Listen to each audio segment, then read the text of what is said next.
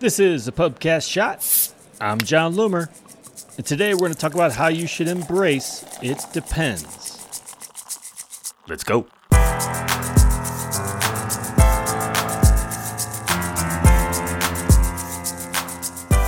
If you're an advertiser, embrace this single phrase. You'll use it to answer questions from potential clients, current clients, and higher ups. That phrase, it depends. Far too many questions about Facebook advertising assume an easy answer. This stuff isn't black and white. Don't try to give universal answers to questions that require nuance. It depends on your industry, on your product, your copy and creative, on your budget, on your reputation. There are so many factors that contribute to what you should expect and whether or not something will work.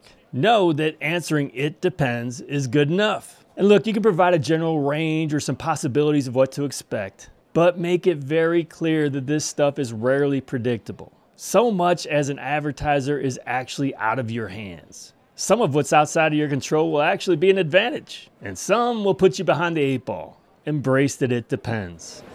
Last call.